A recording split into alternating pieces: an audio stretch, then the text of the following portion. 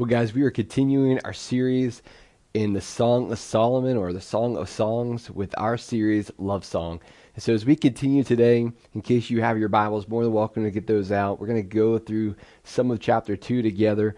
Now, it's Psalms, Proverbs, Ecclesiastes, and then Song of Solomon, or Song of Songs. If you go to Jeremiah or Isaiah, you've gone a little too far.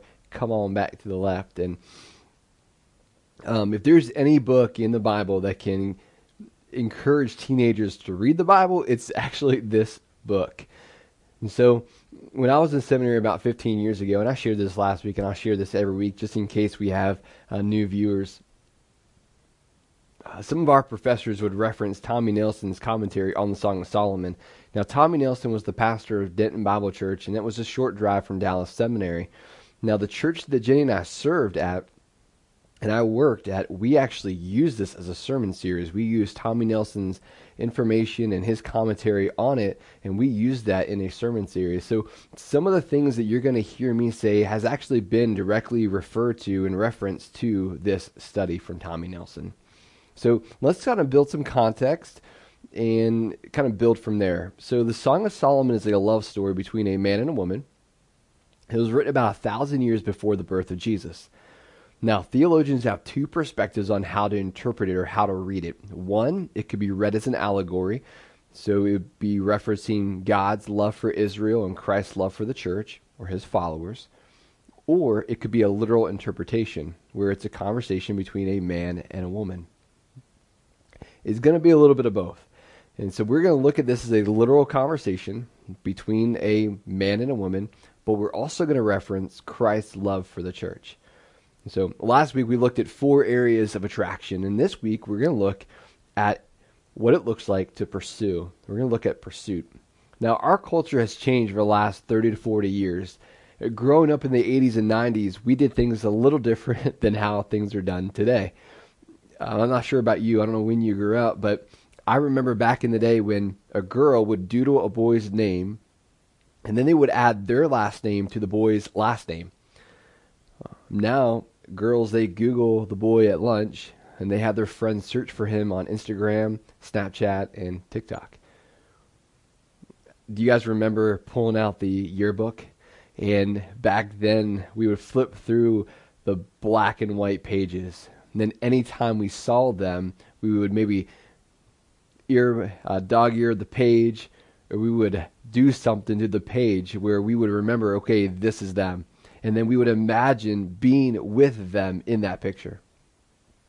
Now they pull out the phone and they scroll through pictures on their IG account or their Instagram account. I remember back in the day when if you really were interested in someone, you would talk with your friend who would talk to their friend who would talk to them, and to see if they were interested. And if they were interested, they would talk to their friend who would talk to your friend who would talk to you. And then if it was a go, you would rip, remember that old spiral notebook? You would rip a page. You would write down your name, write down your number. And then you would give it to your friend who would give it to their friend who would give it to them. Now, man, you just pass their contact information from one person to the next person. And then you follow them on Instagram and Snapchat. You want to get that streak started. See, pursuit is about the physical, but it's also about the emotional and the spiritual. See, pursuit is all about connection. Pursuit is all about connection. And connection is one of the most important factors in any relationship. And it doesn't just have to be a marriage relationship. I think we would all agree, whether we're single or married, we would understand that connection is very important to any relationship. And when it comes to marriage, connection to the other person is vital. Because without connection, the relationship will suffer from isolation. And when you're isolated, it may lead to separation and divorce. Over the years of doing this, man, I've sat with countless couples. I've married. I can't remember how many couples I've married. I've officiated over the wedding. And I will tell you,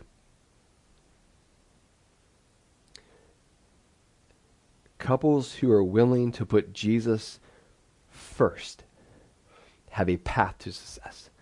I can't tell you how many times when a man and a woman are connected to Jesus, man, they are pursuing Jesus. their marriage is very successful. And so I hope that's what we get out of this, is we need to be pursuing Jesus. So there are 4 stages of pursuit that Solomon lays out in his song. So the first stage is preparation. The first stage or phase of pursuit is preparation. Now let's listen back in the conversation where we left off last week. And this is what the woman says. Promise me, O women of Jerusalem, she's talking to her friends, by the gazelles and the wild deer, not to awaken love until the time is right. I love the advice that she gives. I mean, this is really wise advice. What she's saying is, don't force it. Don't try to make it work. Don't try to force a relationship. Don't try it. Don't try to do that, because it's going to make things worse. And then not only does she give this advice once, but 2 other times in this book, she gives this advice. So this is really important advice. And then she continues the advice. Take time to prepare. She says, look, the winter is past. The rains are over and gone. The flowers are springing up. The season of singing birds is come, and the cooing of turtle doves fills the air.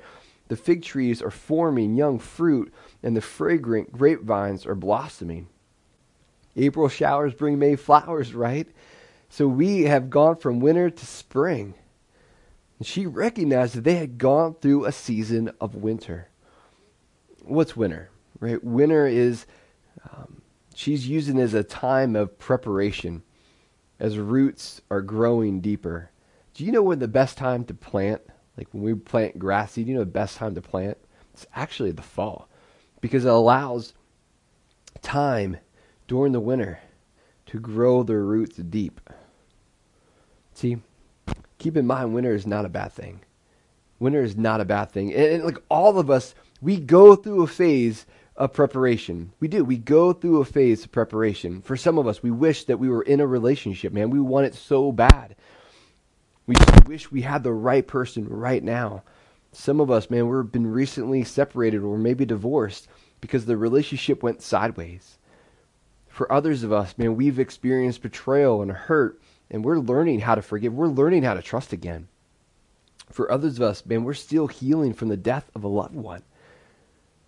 And I believe this is true, that God uses these moments to help prepare you, help prepare me for the upcoming season. Listen, He doesn't waste your pain. He doesn't waste your suffering. He doesn't waste your circumstances. He doesn't waste those things. Instead, He uses those things to prepare us for a spring. Maybe He's teaching you how to forgive. Maybe He's teaching you how to trust again. Maybe He's showing you that there's something more to live for. And for those of us who are yet to be in a serious relationship, God uses this time. Maybe you're still living at home, or maybe you're living by yourself, but He's using this time to prepare you. It might be learning how to pay the bills on your own. It might be learning how to hold down a job that leads to a career. Preparation is so important, especially to a marriage. Before Jenny and I started dating, we both went through pretty bad breakups. And neither of us were looking at dating. And after a couple months of processing, I had to come to a place that I was willing to trust again. I was willing to forgive what had happened to me. And could I love again? Like, I had to get to that place. So I believe that breakup really changed me in a good way. Like, I needed that winter in order to have a spring. So I learned how to forgive. I learned how to trust again. And eventually, I learned how to love again. And before Jenny and I got married, man, we prepared ourselves by becoming one, by going to counseling. We had to learn about how to handle finances and how to handle each other. Like, we're completely 2 different personalities. She has empathy, I have zero. She says yes, I say no. Like, there's so many ins and outs of our relationship. It was really needed. We needed that counseling. We needed to know each other. We needed to build a foundation. The second phase, or the stage of preparation, is infatuation. Guys, it's that you meet that person for the first time, you just can't stop thinking about them. I mean, so you meet them and you believe they are perfect in every way. Like, they could do no wrong. Like, they're perfect. flirting is fun. Listening to the radio. I mean, all the love songs of the radio make sense. I mean, you're just smiling from ear to ear. You're on cloud nine. Everything is perfect. Now, notice the conversation between the woman and the man. She says, "Ah, I hear my lover coming. He is leaping over the mountains, bounding over the hills." So it's like Superman. Maybe not. She says, "My lover is like a swift gazelle or a young stag." So he's a deer. Look, there he is behind the wall, looking through the window, peering into the room. She's saying, my man is looking for me.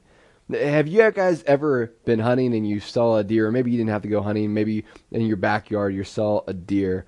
And a deer has a stare, right? A deer just has a stare. And usually when they're staring, they're usually chewing. It's like, right? She's saying my man is locked in on me. My man is not taking his eyes away from me. She likes it. And it's not a creepy peekaboo type of thing. But here's the thing about infatuation. You think that person is perfect. You can't keep your eyes off of them. And then marriage happens. Like, I don't know about you, but like, Jenny and I, we could joke about something on a Monday. Like, I could joke about something on a Monday. She giggles. She thinks it's cute, trying to pursue her, right? And then come Tuesday, I could say the same thing, and she's like, I'm not in the mood. And it's like, whoa, what is going on there? And that's the thing about infatuation, y'all. Like, it doesn't last forever. Infatuation doesn't last forever. Most experts say it lasts between a day and 6 months. Some say it could be up to 2 years, depending on how much you see of them. But the point is, infatuation doesn't last forever, and that's a good thing. The reason why it's a good thing is infatuation is all about emotion. Infatuation hasn't been tested for a commitment of sacrificial love. Like when the relationship is tested, real sacrificial love is better than infatuation. Why? Because the person isn't perfect, and yet you choose to love them. They don't have it all together. They're not perfect, but yet you still choose to love them. So, infatuation has its place. It's part of it. But the goal is that we have a love that stands the test of time, for better or for worse, for death do us part. And since infatuation doesn't last forever, guys, I believe there are 3 things that we need to limit. Ready? Time, talk, touch. Time, talk, touch. So time. It's important that we don't neglect and abandon our friends for this one person. Like, we don't quit playing golf because they don't like golf, or we don't quit cooking because they don't like food. Like, we can't do that. Avoid doing that. Avoid making life about them. Instead, integrate them into your life. It's really dangerous to make life about them. Okay. The other thing we need to limit is our talk. Build a spiritual friendship. Man, the longer you spend building the friendship, the stronger the friendship's going to be. Like, if you overspeak and you rush to the wedding talk, it might be too much for the relationship to sustain. And then the other thing that we need to limit is touch. Remember, this is about building a spiritual friendship. Allowing our lustful emotions, our lustful desires to take charge can lead us down to something that God has not designed it for. I'm going to back up a little bit. Okay, so it leads us to the third stage, and that's intimacy. Intimacy. Notice as we go back in the conversation, notice what the man says. My dove is hiding behind the rocks, behind an outcrop on the cliff. Let me see your face. Let me hear your voice. For your voice is pleasant and your face is lovely. What he's saying in so many words is, I want to look at you. I want to look at you in the eyes, and I want to hear you. I want to talk with you. So he wants to develop intimacy. Intimacy is not just physical. Intimacy is transparency and vulnerability. It's letting your walls down so the other person can see all of you. And the physical is a result of the intimacy. It's like when you're intimate, then you're romantic. Like when you're intimate, you'll be romantic. See, the physical is going to ebb and flow, but the intimacy is the foundation on what we're building on. Now, did you notice that in our culture, the script is flipped? Like when couples get through the infatuation phase or they get married, it's like guys reduce their words to headlines and tweets, yet women want novels and details. And guys, I'm embarrassed to say this. I'm ashamed I'm embarrassed to say this, but that was me. That was me. I remember Jenny and I talking all night long in our first few months of dating, and then I slowly didn't say as much. I got consumed in work. And guys, this is something I'm improving on through counseling and through talking with Jenny. This is important to me because I need to improve in this area. And something that has helped us is that we actually eat dinner 5 out of the 7 nights together at our dinner table. We eat together as a family. And we're usually there for about an hour. And that's not including food prep. We're there talking for about an hour. So Brooke usually clears her plate and she goes off and does something else. And Jenny and I were just talking. And we talk so long that the food gets hard on your plate. Like that type of conversation.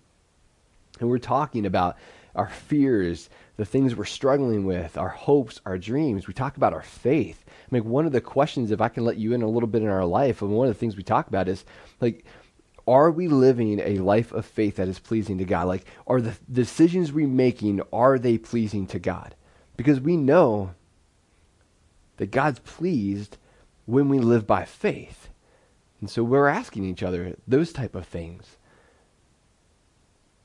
We call this soul talk. And then we try to get Brooke to bed about 3 out of the 7 nights, bed early enough where we don't have anything else going, and we have about 3 hours where we just talk to each other. We hang out, we talk. And we call all of this soul talk, man. I'm engaging her, she's engaging me at the soul level. We talk about fears, weaknesses, dreams, goals, our daughter, our faith. And y'all, this is an opportunity for you to do the same. Like, do you have someone that can engage you at the soul level? If you have secrets that you're hiding from the other person, yes, you'll never experience true and complete intimacy because you're not completely vulnerable and transparent. Like, you'll want more from that person. You want more out of that relationship, but you won't achieve it. You won't find it because you're still hiding. See, God desires complete intimacy with you. You don't have to hide. You can't hide from Him. And He just wants us to be transparent and vulnerable with Him. And I believe that when it comes to marriage, our marriage is supposed to reflect our relationship with God through Jesus. See, the final stage or phase of pursuit is purity. Purity. We'll go back into the conversation. Now, we don't know if this is Solomon or her friends, the women of Jerusalem, saying this, but it's important either way. Catch all the foxes, those little foxes, before they ruin the vineyard of love, for the grapevines are blossoming. So foxes were notorious, man. They would come and they would eat the blossoms. They would ruin the vineyard, right? They were very destructive. In literature during this time that this song was written, wild animals were often representing problems that could separate lovers. So they would represent a problem that could separate lovers. So, for example, in Egyptian literature, love songs would use crocodiles to picture a threat to love. Well, in Israel, they didn't have crocodiles, but they did have foxes. And so this is what they're saying in so many words. Take preventative measures to protect this love from anything that could harm it. Take preventative measures to protect this love from anything that could harm it. See, guys, God has a standard. God has a standard that's intended to be followed, and that standard is to honor each other. Honor each other. It's important that it's followed by the person that you date. Like, one of God's standards is sex is reserved between a man and a woman that are married together. Like, that is the standard. So we have to set our standards up front. It's important that we tell the person from day one that you're not willing to do certain things. Like, you have to put that out there. And it doesn't help telling them that when you're in the back seat of a car or when you're in a dark room together. Like, that doesn't help. It has to be up front. Guys, if they're willing to reject you because of those standards, they're not rejecting you, they're rejecting God. You're better off not going further with them because, listen, love is not about taking. Love is about giving. If they're willing to take something from you, they don't love you. The other preventative measure is to keep everything on. Like, it's much easier to be sexually pure when all your clothes are on. Craig Rochelle says this, keep your tongue in your mouth as long as you can. And the point is we're tempted to take it another step closer to intercourse. And that's reserved between a man and woman in marriage. I get the pushback. Well, we're older, right? We've been in relationships before. It doesn't matter. God doesn't have an age stamp on this or a time stamp on this. It is what it is. That's reserved. And we're going to talk more about this the following week in our study. And that's going to bring us into their wedding night. And to get us ready for that, this is what she says. My lover is mine and I am his. We've pursued each other. We've prepared. We've been infatuated. We pursued intimacy. We protected our purity. And we're about to enjoy each other. My lover is mine and I am his. He browses among the lilies before the dawn breezes blow and the night shadows flee. Return to me, my love, like a gazelle or a young stag on the rugged mountains. She's saying, I am so ready. And I want to spend the rest of our night in your arms. I want to spend the rest of my night in your arms. So we're going to pick it up in 2 weeks from now. Next week, we're going to have a special Mother's Day message.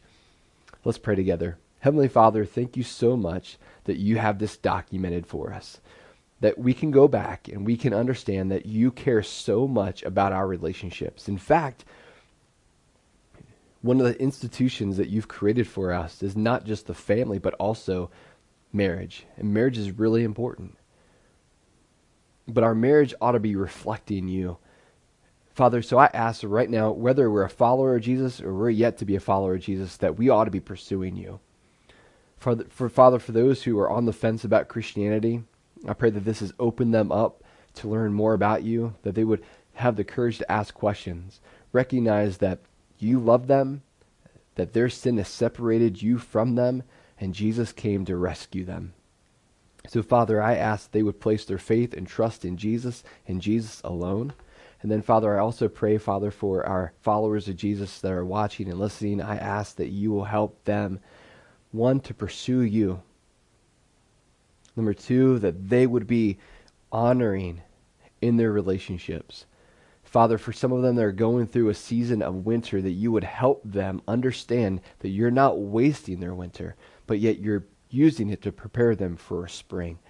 So, Father, give them the patience, help them to continue to trust you, and help them to continue to walk by faith. In Jesus' name, amen.